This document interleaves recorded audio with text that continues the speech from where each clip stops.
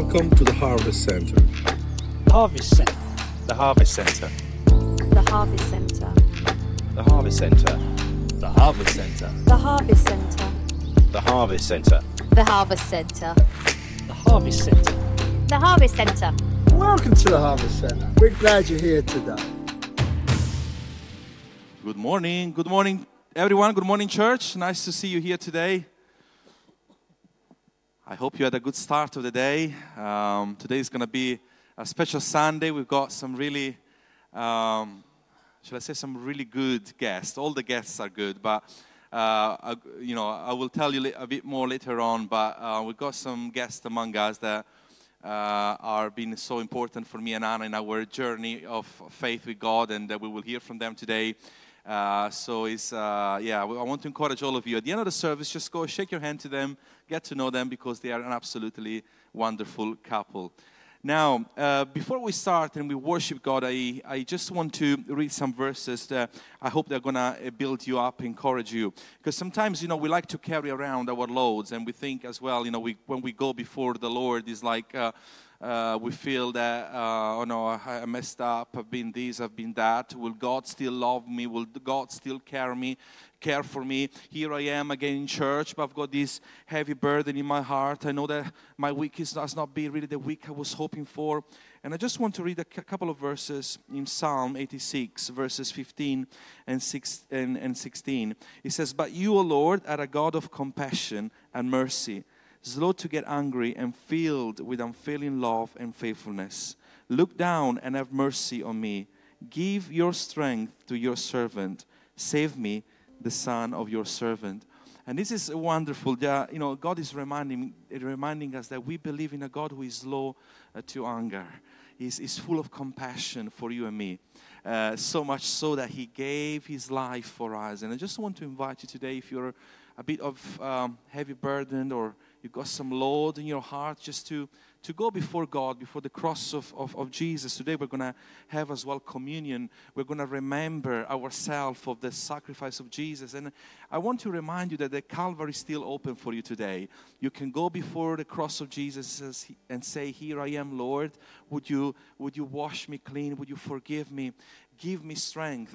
Even the second part of this verse, "Look down and have mercy on me. Give your strength to your servant." How good it is that we can actually, receive strength from God. How good is that? When you stop and think about it, it's like we are not on our own. Sometimes we do feel overwhelmed, but we have that source of strength. I was saying up there, but actually, He's among us, the Lord.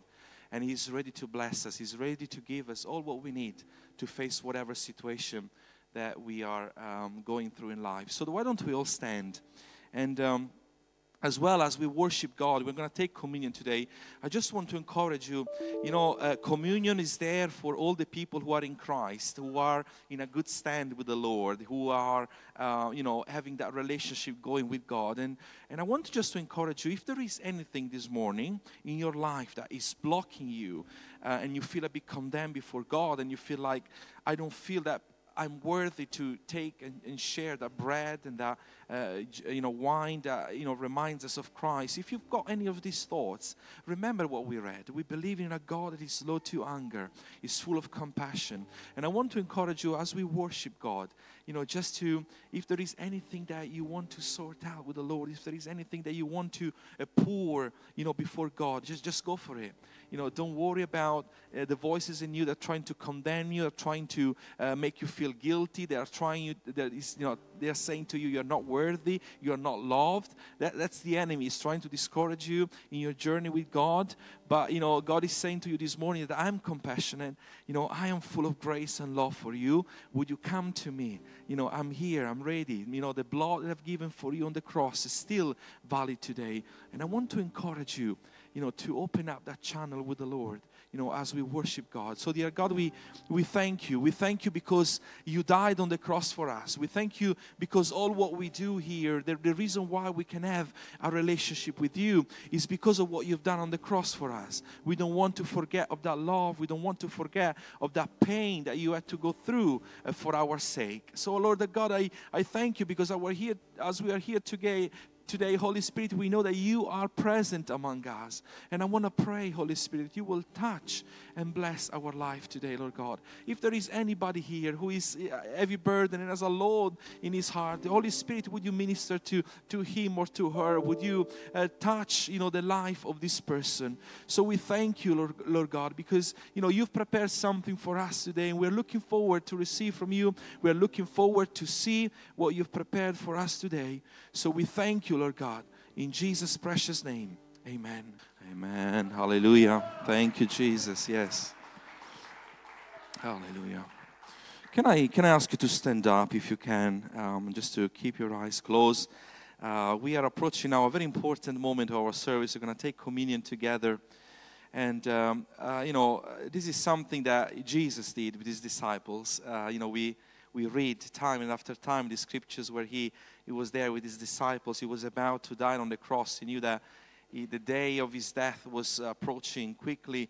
And he sat down with them and he broke bread and they drank some wine and then Jesus, and then also later the Apostle Paul said, I want to encourage you to do this in remembrance of what I'm doing here. I'm giving my life for you. I'm giving all what I have for you. Jesus didn't hold back anything. He gave all what he had for us. So strong was the love that he had for us. And later on, the Apostle Paul, that's what he writes to the Colossians. Think that on the key of through this sacrifice, through what Jesus he has done for us. Here is what it says, Colossians 1 from verse 11. We also pray that you will be strengthened with all his glorious power, so you will have all the endurance and patience you need. May you be filled with joy, always thanking the Father. He has enabled you to share in the inheritance that belongs to his people who live in the light. For he has rescued us from the kingdom of darkness and transferred us into the kingdom of his dear Son, who purchased our freedom and forgave our sin. Jesus died on the cross to save us, and he enabled us to share, the great and the glorious and all the good things that come from the kingdom of God. And as you approach, the table today, and we take that bread and we drink the wine or juice, just remember what Jesus has done for you and that he has enabled you. Today you can access the throne of God through what Christ has done for you. He has made you clean. He has made you whole. He has purchased your freedom and forgave your sin. So why don't we, maybe we just have some music as a background. If you can please just approach the table. There is also some gluten-free option. The packed one is gluten-free. And just, help yourself with some wine and a cup of juice. And let's just spend these moments together as a church, thinking about what Christ has done for us. Amen, amen, amen. Hallelujah. Yes, Lord, we thank you for the cross. We thank you for the sacrifice. What a wonderful love you've displayed. And in doing something practical, you gave all what you had for us. We thank you because through you today we can have a relationship with the Father. We thank you, Jesus, because you called us friend. And we thank you, Holy Spirit, because you live in us. We are honored today to worship your name, to be able to lift your name on high. We thank you, God. In Jesus' precious name, amen. Amen, amen. And please do take your seat. Right, we have got a couple of just reminders, so you know about all this already. Safeguarding training is coming up. So it's on the 14th, Saturday the 14th at 9 o'clock in the morning. Early start, so we can get early finish, all right? So those of you who are involved in any sort of work with the children, please see Joanna, get signed up, and be ready to come out to that. Alpha began on Thursday. Woo-woo! And it was a good first session, so brilliant. But you know what? It's still not too late to invite people, to get people to come along, to spread the word. We've got the leaflets, so anybody who hasn't invited somebody who thinks, I should have or could have, please don't give up. See Joanna or Jeff or Jason and Mel and Gav and Jane. So there's plenty of people involved who can tell you what you need to do to get people along. But and just keep that in your prayers. Okay, prayer's going to make a difference. We're going to see lives changed. And remember, we've got people in church here today because of Alpha. Brilliant. All right, church lunch is next Sunday. The second Sundays come around quite quickly. So we've got church lunch next week. So we will be contacting you and just telling you what the menu is. I think we're going to go wintry, slow cooker, nice and warm. Middle of October, we're going to be needing it. So, yeah, we'll let you know this week and find out who's coming along to that. So please, plan to stay for fellowship and church lunch next week because that's a great time together. All right, and then the last thing, ladies, I'm just going to give a quick prelude to Anna just telling you about it. But Flourish event is this month. So we're ready. We've got invites. So Anna's going to explain the whole setup and what we're going to do. But Val is part of the team that's going to organise the food for the event. So if you haven't already got volunteered to help and she hasn't already collared you, please see her to see if there's anything you can do to help out to bring food along. Because we know we've got some great bakers and food prep people in church. And also, if anybody has got cake stands that we could use for the day, also let Val know. So that's just food and cake stands, obviously let Val know. And Anna is just going to tell us about the event. And then we'll do tithes and offerings. Good morning. The invites are here. Okay, thanks to Eliana. She's not here today, but a big thank you for her time and creativity. Ladies, this invite is not for you, even though you're invited. But this is for a friend or for a neighbor or for a relative or for a colleague. And it is for one lady only. Okay, so the event is invitation only. And we are going to invite one friend only because the event is based on relationship, okay, building in relationship. So when we met together with the elders' wives, one of the first things we asked ourselves is, what do we want to achieve with this event and what is the vision? And, we also asked Val what the vision was historically for Flourish. And, the vision is two things, really. It's to evangelize, to tell ladies about Jesus in our home, so in our church home. And the second part of the vision is to empower women. Women are under a lot of pressure nowadays, regardless what age you are, whether you're a young woman, a middle-aged woman, or a young woman in the Lord. The pressures are there, and the pressures are different. There's the health pressure, isn't it? There's the time pressure. There's the finance pressure, the relationship. There's a lot of pressures. And we talked about the hashtag #1 used by women on Twitter in relation to themselves at the moment is, I am a hot mess. Did you know that? This is the hashtag #1. And so what we are going to do is to do exactly that. We're going to evangelize and empower. Okay, so the event is going to be slightly different to what we're used to, even though we are going to keep the pretty tables. They're just going to look slightly different. So if you're wondering why hasn't I been asked to do a table, it's because we are not going to have tables set up individually by teams, but we're going to have tables that look identical. Okay, still very pretty and lovely, but they're just going to be different in their color. Okay, the event is going to be slightly longer than usual, so you're going to, at the back of the flyer, there is the program. We're going to have a welcome tea and coffee, and after that, we're going to have creative corners. Okay, we're going to do different things from card making to a lot of creative things that we're still putting in place, but it's going to be lovely. I think the idea is when you come in, you do something together, sitting in a small group, doing something together with your hands and just connecting to break that ice. We're going to use that as an icebreaker. And then after that, we're going to have an inspirational interview. I'll be interviewing Tina. Is it Tina? Tina? Okay. Tina is an inspirational woman. She doesn't really talk about herself much, but she's got quite a story to tell. And then we're going to have some afternoon tea. Right? Everybody likes a good afternoon tea. And then we're going, our speaker is Karen from the Compass Church in Wellingborough.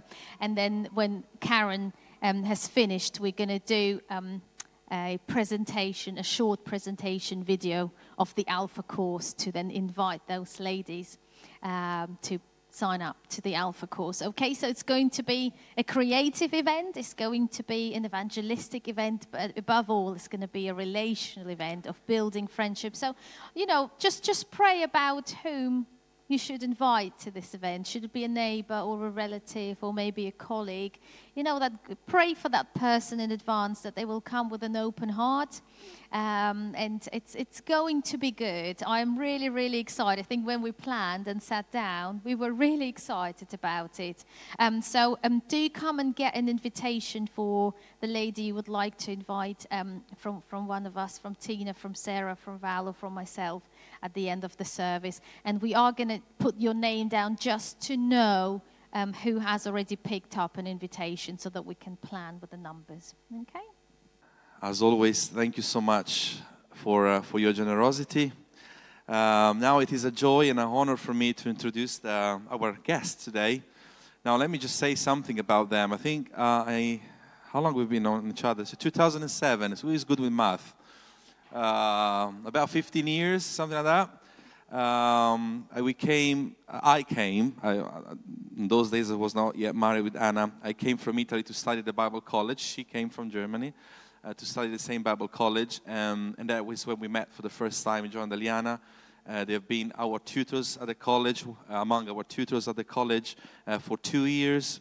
Then we actually came back at the college. We worked with them for 5 years. It was a wonderful experience. So we've been 7 years together. And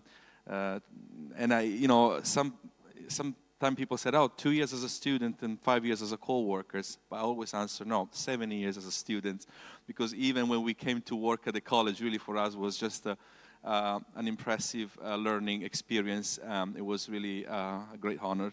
And so we've been keeping in touch with them over the years. And it's not the first time that they come to church.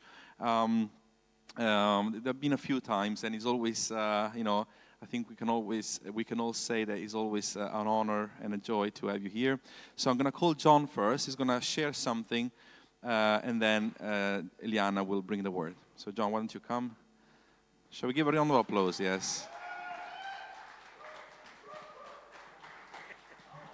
Thank you, Ken. I'm very happy to be here again with you. For those who don't know me, I'm Scottish, in case you didn't get the accent, okay? It's definitely not the same accent as Ken, okay? But I wanted to just read one verse. Like cold water to a weary soul is good news from a distant land. That's found in Proverbs 25:25. My life basically has been mission. I invent words about mission, like missionize. You don't know that one? Evangelize, missionize, missionaire. But my life, since Jesus took hold of my life, transformed me, all I wanted to do was give his good news out. You know, and it says from a distant land. We are a distant land when you look at the nations. So don't think they're coming in. We need to be going out. And so over many years, I've been doing missions across Europe, worldwide, and mainly now in Africa. And I know that you guys go to Africa, in Uganda. Well, we were due to go out with two of our young leaders, myself and two young leaders, to Kenya. And Kenya hasn't had rain for 3 years, enough rain. And so pre-pandemic was the last time I was out in Kenya, so I thought, let's do Kenya, and let's get there. And then one of our former students is a Maasai, and he just wrote back to me about 2 weeks ago and said, I think you should postpone Kenya because there's floods coming. And I thought, we prayed too much. Prayed ourselves out of a mission trip. So there's going to be very bad floods. In 2010, I was out there and got stuck in a flood. And it was really scary because the Maasai live in villages they're not connected by roads. They're just through the bush. And if you get stuck, you're stuck, really stuck. And so we've had to I do 2 missions normally, one year, one the next. So one is Uganda and one is Kenya. So I've had to swap them round. The Uganda trip, the same storm is going to hit Uganda, but where our former student is in town. So the roads are better. So we're going to go, God willing, in beginning in November until mid-November to visit some of our former students. There's quite a few out in Uganda, dotted around. And I always think it's a great challenge bringing something significant when they are very significant out there. They're resilient, they're creative, they're passionate, they don't have much. And you go in there and you think, what am I bringing? But you being there, you're bringing joy, you're bringing support, you're bringing encouragement. It's not all about money, it's about your presence. And sometimes you might be thinking, how can I get involved in mission? I don't have much to give financially, but it's not about finances. It's about you. You know, I was sitting there thinking, what is the great thing about this church? Now, don't correct my grammar, okay, because it's not a what.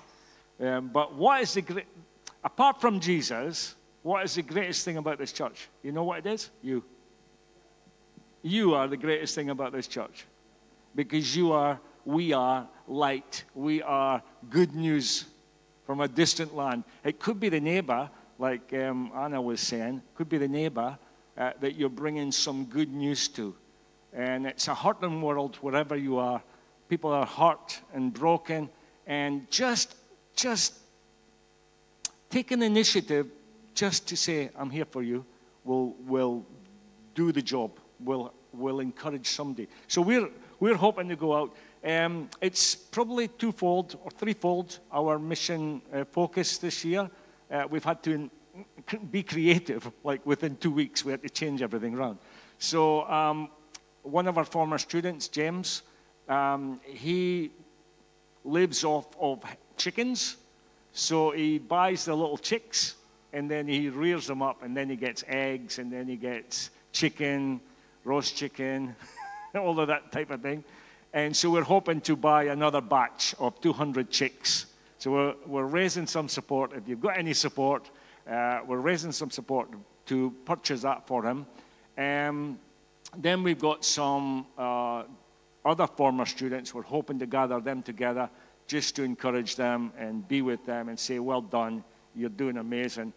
One of them, I was just in conversation with him, and he said, I said, so how's ministry going? And he said, it's going quite good. And I said, could you explain quite good? And he said, well, the Lord's powerfully moving. We had a campaign the other year, and I raised 2 people from the dead. And I went, oh, that's quite good.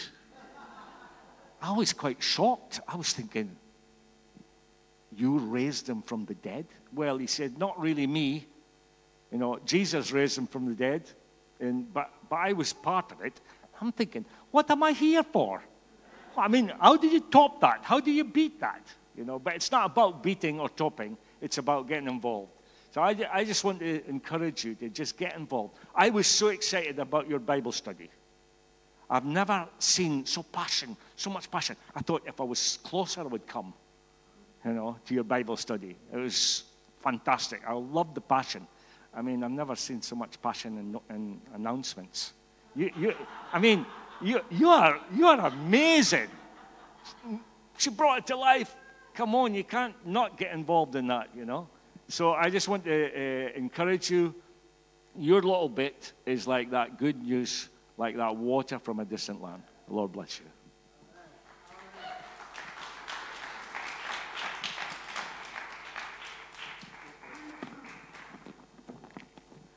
I think we agreed this morning that I would take a bit longer because I missed a couple of visits. We were due to come together, and then I've been quite unwell in the last couple of years, and so I'll maybe share the story another day, but it's just such a privilege to be here today.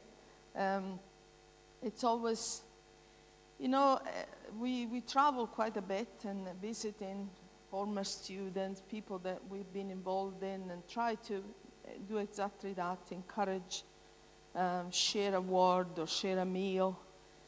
And as I was sitting there thinking, it's quite, you have to prepare the context for a morning like this, because now you're focusing on listening to me for the next few minutes.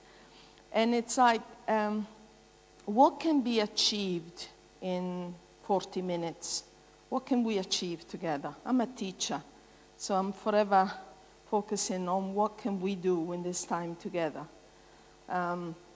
What is the meaning? What can we draw from it? Because today I find, I don't know about you, but I find that there are so many words around. Yesterday we were talking with Samuel and Anastasia about the amount of information that we have, the amount of preaching. We have access to the best preachers, the best speakers in the world, and then we have the information about God's word it's unparalleled at this time. And so when you have the opportunity to share God's word this morning with a group of people, meaning you this morning, what will make the difference? It's what we carry. It's not what the words I will say, but it's what I'll carry this morning. And I've been preaching for many years, but in the last few years I've focused on carrying something rather than speaking about something. Because we carry the Spirit of God, but we can speak the words just as well. And I don't know about you, but I don't know if you've ever been in a context, in maybe a birthday party or at the time when a group of people has been together. And you have connected with some people, and you've said, wow, they were present, they were there. And then other people, you've even spoken with them, you've chatted with them, but it has made no difference. And that is because we create a connection by what we carry towards God and towards one another. So today is about connecting, and it's on that connection that we can carry the witness of the Spirit. We can carry the work of the Spirit. It's not on the words. The words can become very stale, but it's actually what we carry inside for one another and for God. So today, maybe it's not even how much words or what it's said, but what do we carry today? So we're going to try and carry something. Definitely, I'm going to try and carry something towards you. And this morning I wanted to share something with you from Nehemiah. Now, Nehemiah is one of my other favorites. You've got many favorites. But I just want to share a few verses with you. Well, we all probably know the story of Nehemiah. He was a cup bearer or a waiter. No, he was an assistant to the king. And he actually was in charge of the king's first needs. Now, the Bible does speak about him as being the person that would test the wine for the king. Because in those days, that's what you did. The wine was probably one of the easiest access to poison a king. So it was quite an important thing. So rather than just say he was a waiter, he was a bodyguard because in a way he was responsible for the trickiest, one of the methods of killing kings. So he was quite an important man. And this Nehemiah was deported, not in his life, probably his parents, but they lived in captivity, so he was serving a pagan king, but he was doing his job, so he was outside of the context of Jerusalem or Israel, but he was a Jew. In the Bible, in the first few verses of Nehemiah, maybe we can read them. You have them maybe soon. The story goes this way. He was serving a king in a captivity land. And the Bible, in the first few verses of chapter 1, it says, in the month of Kislev, in the 12th year, while I was in the citadel of Susa, Anani, one of my brothers, came from Judah with some other men. And I questioned them about the Jewish remnant that had survived the exile, and also about Jerusalem. They said to me, those who survived the exile and are back in the province are in great trouble and disgrace. The wall of Jerusalem is broken down, and its gates have been burned with fire. When I heard these things, I sat down and wept. We'll stop there just now. And it's just this picture of Nehemiah hearing about the story of Jerusalem. Now, you've got to put it in context. They lived in a different land, and you know the deportation. The people of Israel had been deported and made slave through the Assyrians first, and then the second deportation through the Babylonian. And now they were scattered in many places. And of course, the empire, the Medo-Persian Empire, had become a huge empire after the Assyrian and the Persian Empire. And now some of those people lived, and they were refugees. Well, they were actually under Cyrus, the Emperor Cyrus. He had actually allowed people, although they were slaved, they were in captivity, they were free to worship their God. And Cyrus actually had said to the people, although you are slave, although you live in our land, you can worship your God. And if you want to go back to Jerusalem, to your land, you actually can, because the empire actually contained all that land. So many of them, the Bible tells us, the story is that many returned, but some of them were already established, and because there was quite a freedom now. They were not slaves anymore, although they were subject people, but they had a certain amount of freedom. Some of them remained in Persia. And so this is the context. So Nehemiah, he is away from his land, but some of his brothers have returned. So one of his brother comes home, it's like your brother comes home and says, hey, how is things back? It's like Samuele, I'm Italian, Samuele, and it's like if there is trouble, there's been trouble, or there's, my sister comes, hey, how is things in Taranto, in my city? And his brother says to him, we are in great distress. The walls are broken down, and we just live a life that is, imagine, there is a certain freedom, but we are in disgrace. And this is the context.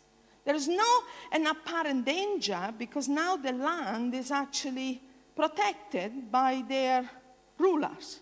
They have a freedom. I mean, Isaiah, the prophet Isaiah, speaks of Cyrus, a pagan king, as the servant of the Lord, because he was the one, he was key to restore the people of Israel in a relative freedom within bondage. But it was freedom. So there was nobody stopping them restoring the city. There was nothing. In fact, when Nehemiah, the story tells us a little bit later, if you want to read it, I always say to people, go back home today and read Nehemiah. It'll make sense of so much more of what I'm saying. But basically, when Nehemiah hears that they are in such trouble, he goes to the king and said, will you let me go and help my people?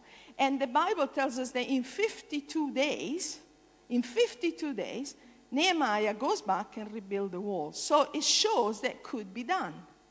But let me tell you, many, many years had gone past. In fact, Queen Esther had lived about 35 years prior to this with all the ability to be able to help the people and rebuild the wall, because she was a queen now, but she didn't do it.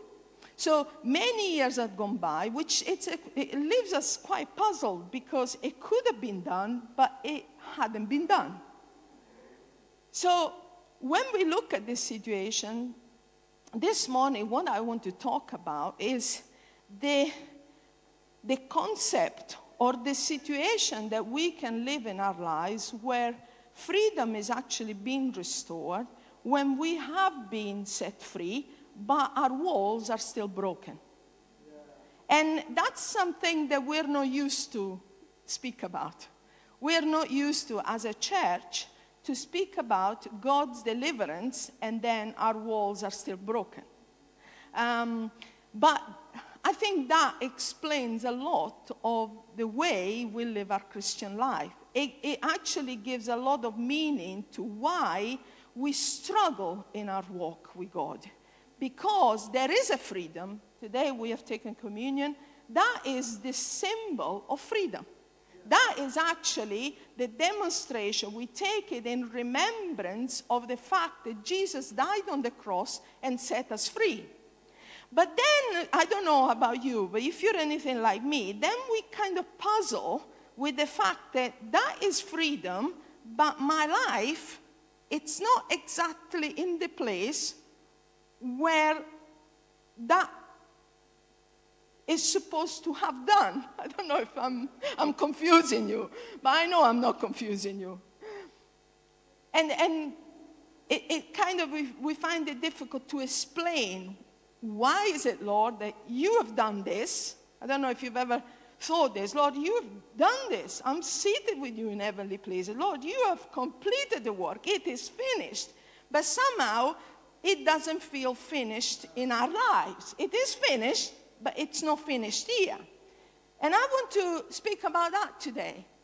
I want to speak about living with broken walls or secured borders. You know, I've had a couple of experiences. I've had many experiences in my life, but a couple of them in particular, when you are exposed or you're put in a place where you lose that security around you. I remember we got married many, many years ago. We've been married 37 years. Yeah. And we went on honeymoon. In those days, there was no internet. When you went to honeymoon, you kind of, you just drove and then you saw a hotel and said, let's pop in. Do you have a room kind of thing? So anyway, we were stopping somewhere and one evening it was pouring with rain and we kind of ran a little bit out of time. And so we were looking for a place to stay. So it was pouring with rain. It was April and it got dark. And so we came across this center kind of holiday center. And we thought, oh, let's try. There was not a soul around. And this guy came out with this lantern, really, with a raincoat, with a hood. And we put down the window, and he said, yes. And we said, oh, we're looking for a room. He said, come. So he started to walk like this. And we drove behind. And he took us in this middle of this forest to a cabin. And there was just no walls. There was no fences. There was nobody around. And he opened. You can imagine. Huh? And he said, this is the place. And he left.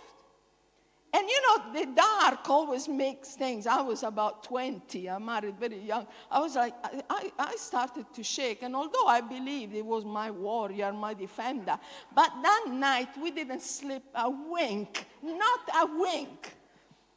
And it was like, because you couldn't visualize a wall. There was no fences. We hadn't crossed any walls. We hadn't, it's like you just didn't know where you were.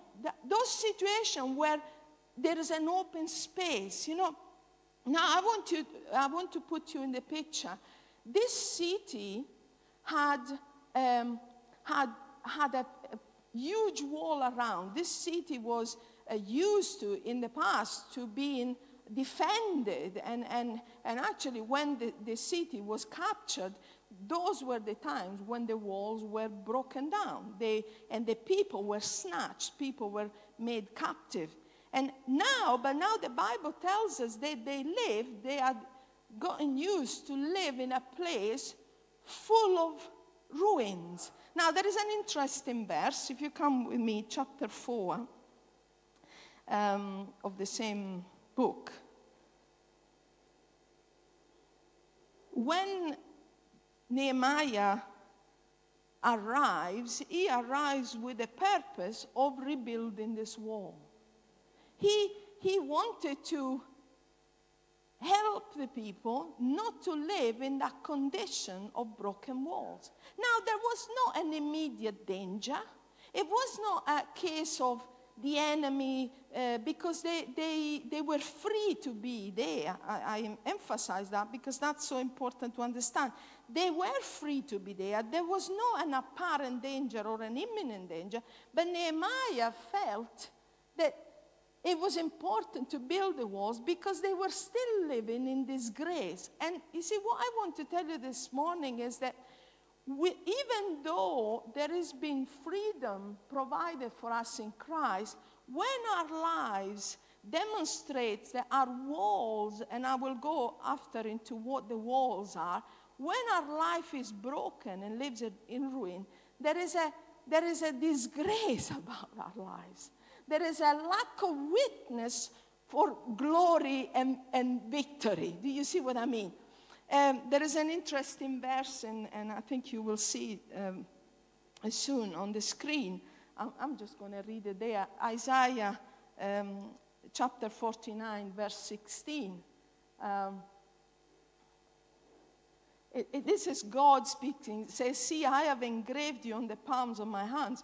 Your walls are ever before me." Now, I love this verse because God speaks about looking at the city of Jerusalem and says, I have engraved you in my hand and your walls are forever before me. What is actually meaning? God is saying, I delight in seeing you as a fortified city. Your walls are glory. We have been going for many, many years on holiday to Granada, one of our favorite cities in Spain. And it's got Alhambra. Maybe some of you know what that is. That was the castle, that was the palace of the kings, the Arabic king, they conquered Spain.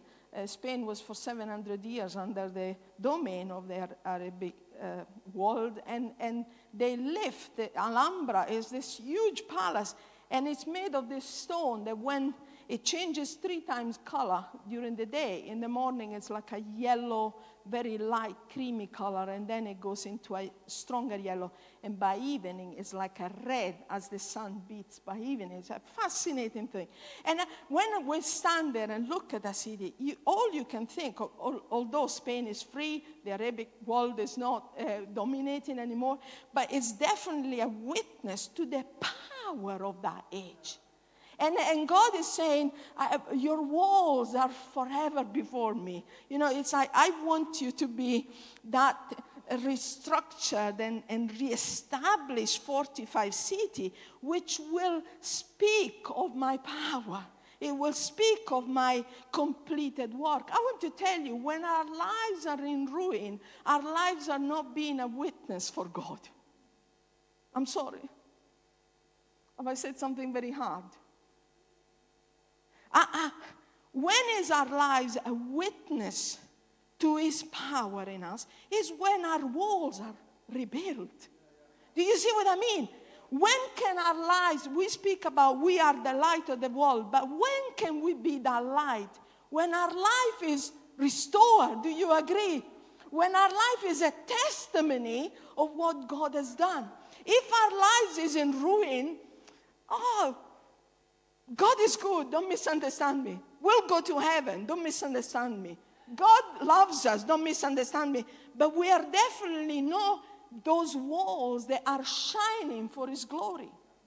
Now, the intent of God is for the work to be completed. Why is it so important to rebuild walls? Why is it so important? Well, imagine these people living every day, women taking children to school, and men going to work, and maybe going shopping. And every day you are passing through ruins. You are passing through ruins.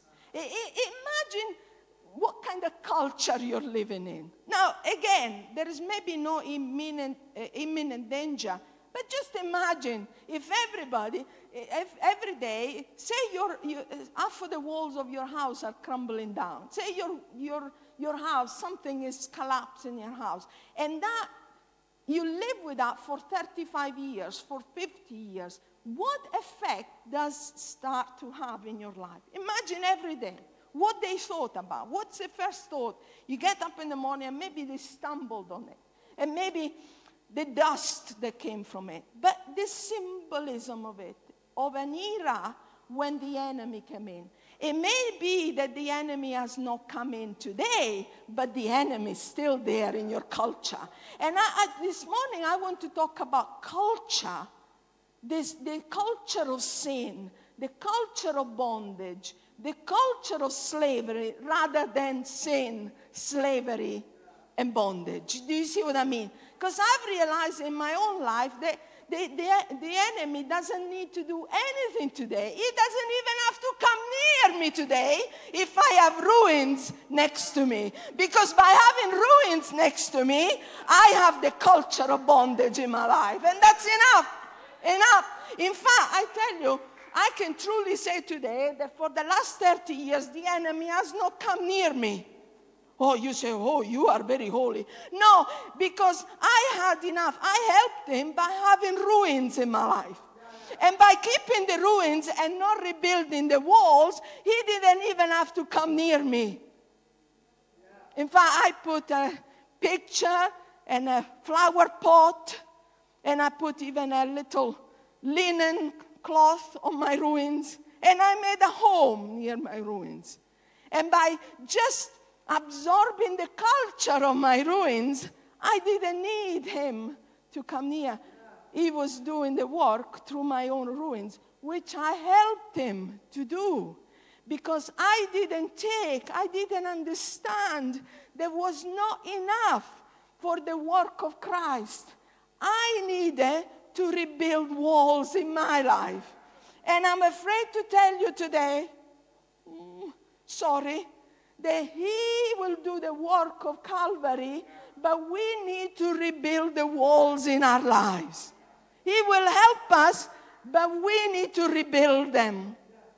It's interesting because Nehemiah hears of this and says, don't we often need somebody from outside? Yeah? And Nehemiah heard about this and said, King, Lord, can I go and help them? And the Bible says that he goes and he starts to assess. He took a horse, he went out at night, and he started to see the work that needed to be done. Now, as I said, he did it in 52 days. It didn't take long. But he needed the intentionality, and he needed someone to understand that this is not going to come from heaven. This needs to be done here on earth. Oh, we need to understand that some of the things that we need to rebuild, it's not God who is going to do it. We need to just rebuild. It's already there. Actually, you know, in the end, what they ended up doing is using a lot of the stones that were, I love that. You know, when you've got rubble all over, basically, they took the same stones and they built a wall. So it's not like they needed, maybe they needed a few beams and a few things, but they used that which was broken to actually rebuild the wall. It's not something far away. It's not something too difficult. We just need to take the rubble of our lives and we just need to intentionally put them in a proper way. We need to take them and say, you are not just going to stay every day in the way of my life. I am not going to bash my foot against you. You are going to be orderly placed in my memory banks, and you are going to be part of building my life. You're going to be part of my testimony. You're going to be part of knowing what God has done. It's the same rubble. I can tell you today, I can take one by one the stones of my lives. I don't have the time. I wish I had. one by one and tell you for how long they were a rubble. But now they are not a rubble. They are not a rubble. They are one of the stones. See that wall? See this wall? Imagine these blocks all crumpled down. Rejection, hurt, unforgiveness, ridicule, I don't know, drugs, whatever, not having a child, whatever. And you imagine this somewhere there, bashing against every day looking at the misery of my life. I said, look at my life. But then imagine it here, labeled it. This is what happened to me. But it's part of a building block. It's part of a wall that is strong. Whoa, hallelujah. It's not a rubble anymore. It's a testimony. It's strength. It's power. You know, when Nehemiah gets back, listen to what he says. He starts to tell people, we can do it. We can do it. He saw the situation. He saw the state they lived in. But when he encouraged them to do it, the Bible tells us a very interesting answer. It says in chapter 4, verse 10, meanwhile, the people in Judah said, the strength of the laborer is given out. And there is so much rubble that we cannot rebuild the wall. There is so much rubble that we cannot rebuild the wall. How many times you've said in my life, they've done too many things to me. You don't understand me. They've hurt me too much. My son, my daughter, they've spent too much. They have taken everything out. You see that situation too much. You see it as a rubble. There is too much. We can't rebuild. Can you imagine? They were trying to rebuild, but we're talking about big walls and mountains of rubble. And it needed a very tedious, intentional work.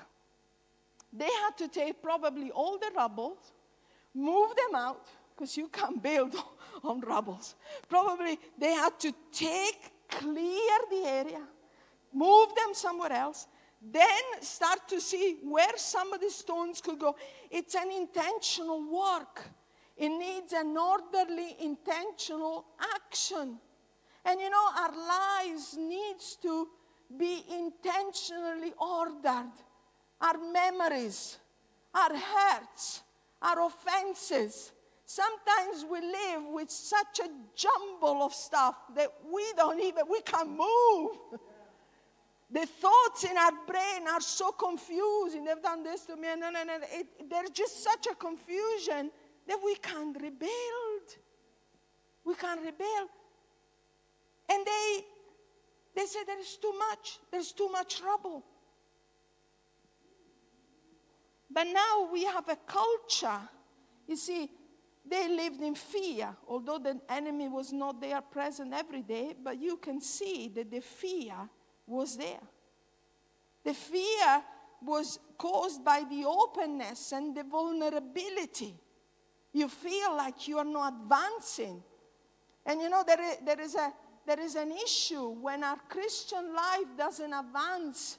When we don't make steps of growth in God, we start to feel that there is a fear. There is a fear of failure. There is a fear of living in the same condition over and over and over again. But there is also poverty. You know, imagine a city without walls. That's not a city that we can call a prosperous city. Because there is a instinct understanding. The culture is, I can't build my own life if all around is in ruin. So there was an effect in the individual person. Or maybe the culture had become, what's the point of building? Maybe somebody will come in and steal it. So it's playing now on their mind. It makes them fearful. it makes them poor in their thinking. I'm not going to expand. I'm not going to invest more because there is a poverty culture. But there is also a lack of closure with the past. I want to just dedicate a couple of minutes. Let me just tell you as I feel it from my heart. And if this is the only thing that stays with you, the Lord has sent me to say, you need to close. You need to bring closure to some of the stuff that you're going through. Because it's the openness, keeping them open, it's keeping you exposed in ruins. It's keeping you in a particular culture, mindset.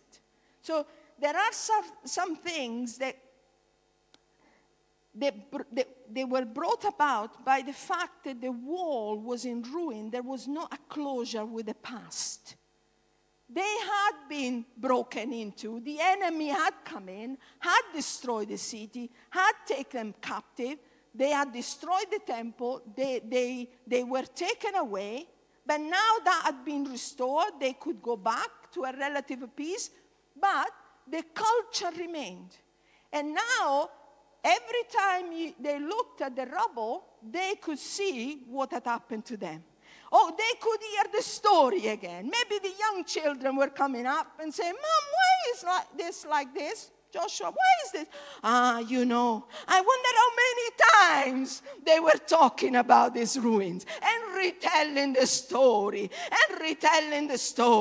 And the enemy came in. And the enemy took everything we had. And the enemy broke in. And your grandfather was taken captive. And he lived there. And we lived in terrible condition. But then we could retell. See the story. We love to tell the story of our hearts, don't we? Oh, I'm going to tell you, shut up in the name of Jesus. Every time that story comes up, I say, I don't want to hear the same story again. Today, sometimes when we are with John and that memory comes up about something that happened, say, we've talked enough about that. Because hear it again, saying it again, it creates culture. We're still there. And the ruins, if you leave the ruins, if you leave the situations in a broken way, instead of rebuilding them in the wall of your life, they will always cause you to speak about them in the culture of the past and not in the culture of victory of today. So the same thing, you can speak it with that culture of the past. They did this and we did, or you can take it. When your life is rebuilt, you can actually speak about them, but you know what? You'll speak in a different way. Oh, wow. Wow, when the wall is shiny and the children start to say, Dad, the wall, what is this story? What happened? Hey, you tell you what happened. The enemy came in. But you see, you speak in a different way. The enemy came in and destroyed everything we had, and they took us away. But we came back. Hallelujah. We need that element of coming back. We are missing that part of our testimony of coming back, of rebuilding. But that can only come if we've actually done that exercise. We can't speak that way if that exercise has not happened. We have this culture. The Bible in Isaiah speaks about broken walls and burned gates. Not only broken walls. In chapter 1, verse 13, it says, By night I went out through the valley gate towards the jackal well and the dung gate, examining the walls of Jerusalem, which had been broken down, and its gates, which had been destroyed by fire. So we have two issues here. We have broken walls and burned gates. Now, the two of them symbolize something different. A wall stands for strength, protection. We know those were the parts that really nobody could get in. Power, refuge, ownership, belonging, that wall. the gates in Scripture symbolize something else. They used to symbolize justice. That's where justice was done. Prosperity, because that's when export, that was actually the prosperity, the business side of things. And also the gates were the places where proclamation took place. Proclamation. They stood at the gate and proclaimed the news. Now, I think there is something very symbolic about that. It spoke about prophetic. That's where the vision was implemented, the announcements were made. It spoke about transparency, because this is the justice. It speaks about vision. You know, often the place where news were received and given were the gates. Now, the Bible speaks about two important things. The strength, the walls laying in ruin, so their strength laying in ruin, their protection, their power, their refuge, their ownership. They didn't own anything. What is this? This is all a shamble. They didn't belong. They didn't feel belong because there was no strength around them. So they had lost that, but they had equally lost the justice. There was no justice. There was no proclamation. There was no prophetic in their own life of saying, this is how it's going to be. This is what we're going to do. Because when gates are broken and banned, you are not proclaiming in your life. And I'll tell you something, if there is a time in our Christian life that we need to become a prophetic people, it's this. It's this, because the world is prophesying every day.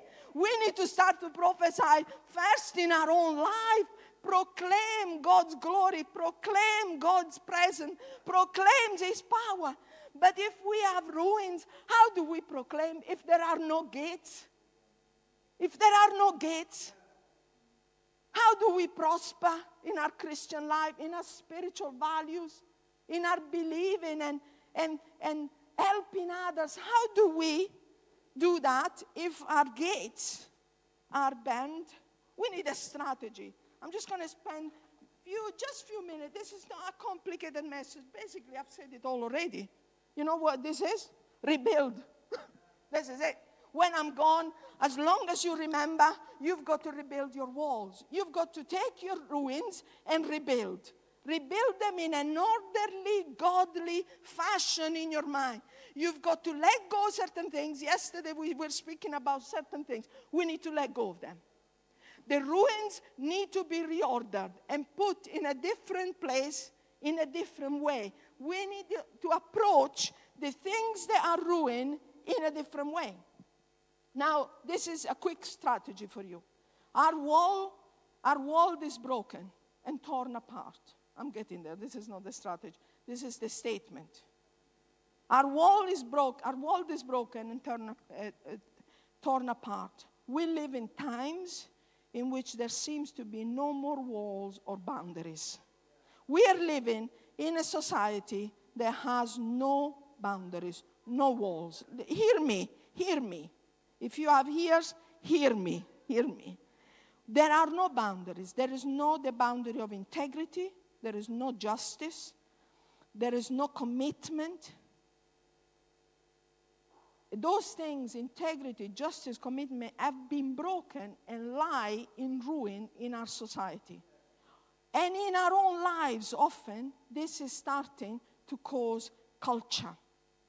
Building, therefore, is an intentional decision. I want to say this. We live with an activity approach to life.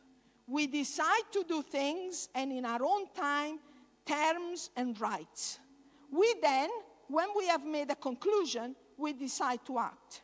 I want to shift your focus on a different approach.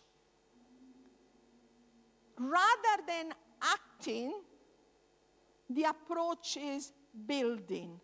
We are doing too many spur-of-the-moment things.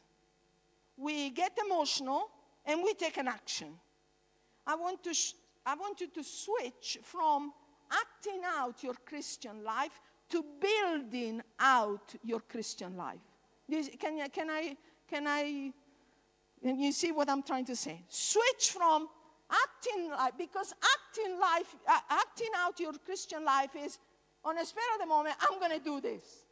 Oh, today I feel this. Oh, yes, Lord. We love that. We love that. Oh, impromptu action. I want you to switch from that to building. Building is a different approach. We've been, especially John over the years, has been involved in building projects, and with his own hand, he's built houses, he's built churches. And you know what it is about building? It's a long process. It's layers by layers. You can't rush. It's not one day you go and say, let's build the building. Yeah, I wish. It's like steady, layers upon layers, intentional planning of where to put things. And that is what our Christian life should be, how it should be built. This is not about one moment, come to church and God delivers you. This is about intentional action of what I do with this memory. What do I have gone in through my life? And I'm not like John is a witness. I have gone through statute by statute. What do I do with this memory? What do I do with this person? What do I do with this experience? What do I do with this hurt?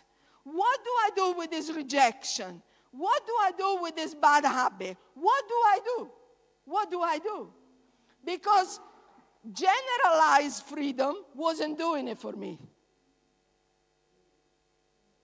Generalized freedom wasn't doing it for me. It wasn't resolving it. So it's been lists, and those who know me, I live by lists. It's lists upon lists upon lists upon lists. And looking after 4 years to 4 years ago lists and say, you are still on the list. You need to disappear from the list. You have been too long on this list. You are still a rubble. You are still present. I keep shifting you, and you are still here. Let's use a strategy of building. Building. I would like to just quickly say, when you come to church, when you are going through a course, in the activities that you feel you're now doing as a church, don't do them as a one-off action. Do them as part of building your life, building walls. The women ministry, building wall, I prophetically speak over that, may become a place where walls are being restored, where broken walls are being steadily, as you come together, address one thing after the other and rebuild. If we don't do that, we will end up living as the people of Israel. Broken walls symbolize or stand for past enemy. You know, our brokenness, our sin, our weakness stand for the enemy victory. We can't live in the ruins of our sin, surrounded by the rubble of our past. Think about your rubble today. Just close your eyes for 1 minute. What's your rubble like? What's your rubble like? What's it made of? I am a very creative person. I love interior design. I had built interior design. I had done interior design on my rubble. I've even hung pictures. I made a cozy corner, but it was still rubble, and the culture in my mind was still the same. It's rubble. It's messy. It's broken. It's ruined.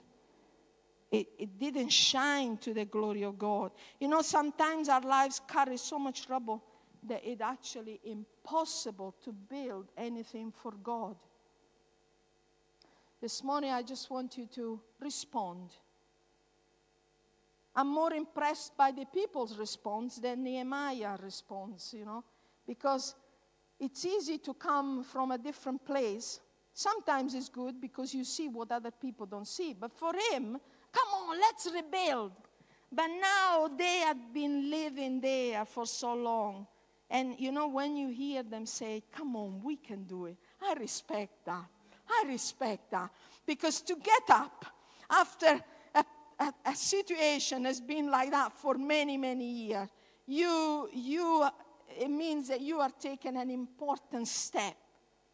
And the first thing you need to do today is respond to the Holy Spirit. Respond.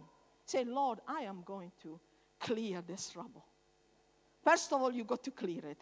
Don't try and build it before clearing it. First thing is respond. Lord, I'm going to clear it.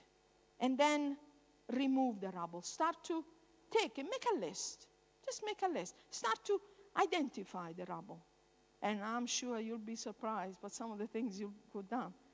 Then shift it. Put it in a place where you can actually see. And then start to rebuild. And how I did it, or how I continue to do it, what is this and what can be for? Some things have become foundational. They were good for the foundation. Some things, they weren't used for anything. And I've actually got to take them and throw them in a place, and I said, I will not talk about this anymore. Do you understand what I'm trying to say? Because some things are not, some part of the broken walls, they are not even good for the new wall. They just don't fit. Somehow, you've got to be willing to take a part of your life and just throw it into the pit. Because that's where it belongs. And there is no even glory about somebody has done something wrong to you. Some people, sometimes when we are living in the rubble, we even glory of the hurt that we have received. It makes us feel, look what they've done to us. And some things are not even good to have them there. And you've got to do, okay, this is not good for anything. This may be good for foundations. Hidden, but boy, some things you may not want to share with anybody. They become foundational. Today it's almost like the trend is to tell everything that happens to you. I think there are some things that have happened to us that they can become foundation, but they're not good to be there for everybody because there might be a stumbling block for somebody else. Not everything that you've gone through, it's useful for somebody else. Remember that. Because I hear some stories and I think, do we need to know this? It may be important to you. So put it in the foundation where it can't be seen, but boy, it can hold your life. And then there are some things that may be useful around the window. Because they are so spectacular, they're such great testimony that they can be around the window where everybody sees it. And then God, the Holy Spirit, will help you to do that work of where do we put this? What is the use of this? That's a strategy. That's how you rebuild. And then close the gaps. Don't be afraid. Don't try to do everything. Allow yourself to come alongside somebody else. And there are some things that you don't even have to rebuild anymore. Let somebody else rebuild. Just you stand, the Bible says that they stood side by side, all focusing on the piece of the wall. And remember that the restoration of your life will not be totally up to you. You don't have to resolve everything, every relationship, somebody else next to you will rebuild that side of the wall. Do you understand what I'm trying to say? This is a body effort. The Holy Spirit works in our lives through also the body. Imagine if each one of them felt the responsibility for the whole wall. They could never have done it. They could never have done it. And the destruction remember that the destruction in our lives is not even particular and personal to us. The enemy wants to destroy the kingdom of God. So when he's destroying your life, he's destroying you as part of the work that he wants to do. So you're not fully responsible for the work of the enemy. You're responsible for your side of the wall. But the marvelous thing, we are two trophies. No, it's not because I am boasting. But John and myself have built each other. And by being next to each other, now we feel stronger. We have rebuilt together. He has rebuilt in his life, by rebuilding his life, his wall, he has rebuilt me. And by rebuilding my wall, he has benefited from. So we see that by doing the work in our own lives, we're actually, we're advancing. We're advancing this project. This project is being achieved. Be also aware of the enemy. Because when they started to build, it's interesting that they lived at peace until they started to rebuild. And then the enemy started. But interestingly enough, the enemy was not from outside. The enemy was from within. So expect that when you start to rebuild, there is some kind of, intention to weaken the work that you're trying to do. But you know what the Bible said? The Bible says that they started to do something. They carried one sword in one hand and they built with the other. They were so determined that they said, okay, if the enemy is going to come, we are going to defend ourselves, but don't stop the work. It's typical that when you start to rebuild your walls, the enemy is going to try. But don't give in. Don't give in. It's your wall. It's your part of the wall. It's your rubble. What's he going to do? Sometimes he wants to come and discourage. And I said to him, get off, get lost. It's my rubble and it's my past. He wants to attack me with my own rubble. Come on, it's my own heart. I can do anything I want with it. Oh, but you see, if you had really forgiven, you are still there. Hey, I'll do what I need to do with my rubble. Get your hands off my rubble. Get your hands off my rubble.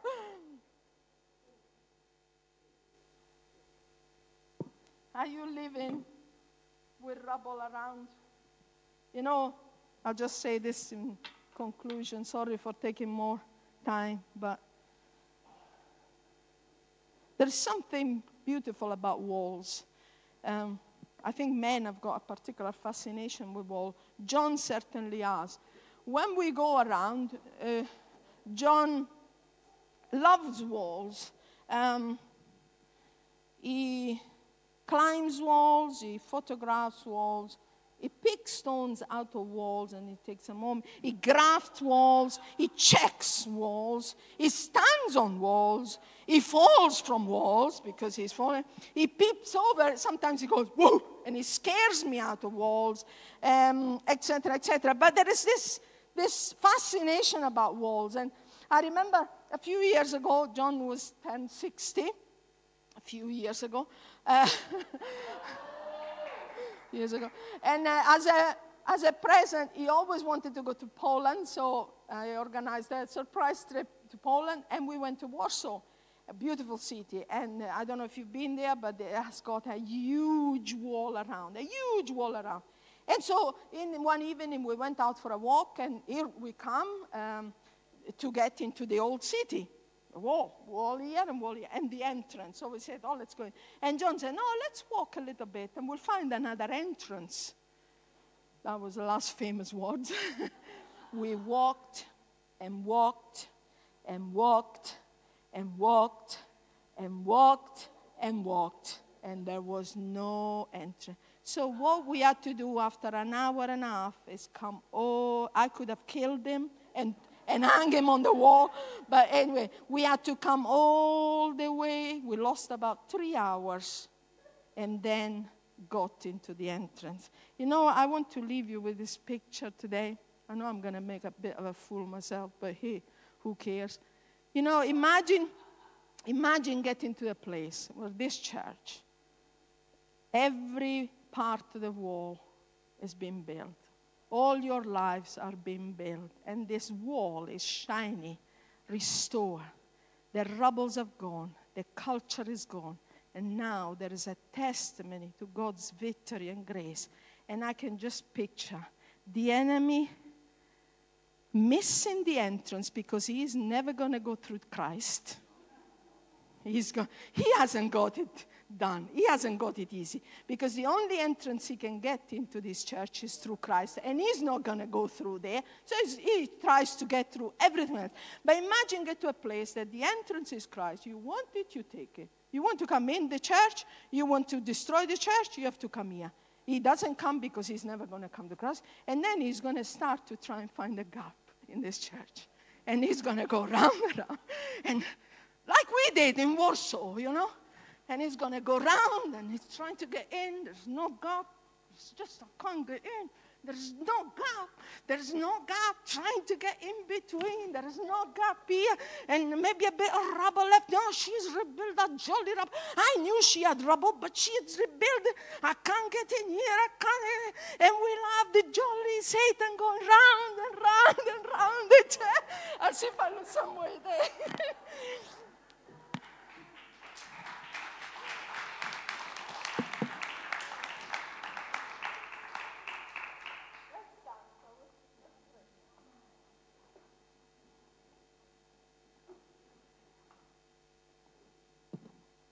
What are you going to do with the rubble? What are you going to do with your rubbles? You want to live with broken walls or secure borders?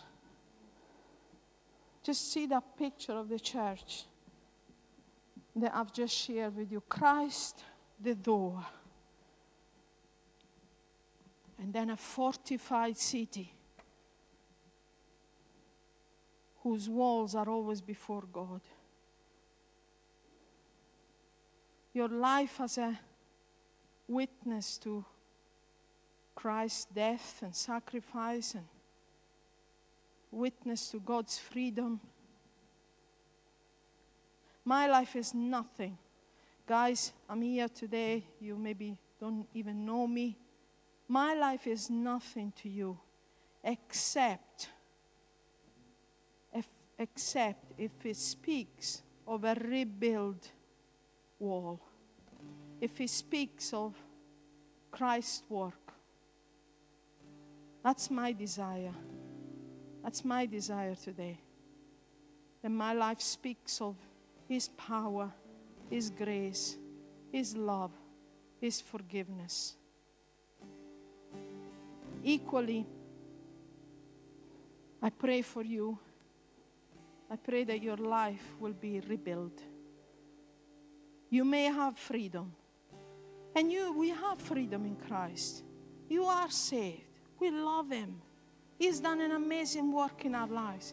But somehow, if this applies to you, somehow, some rubbles of your life have been left untouched. It's time, the Holy Spirit is saying, it's time to take them and rebuild your walls. Secure walls.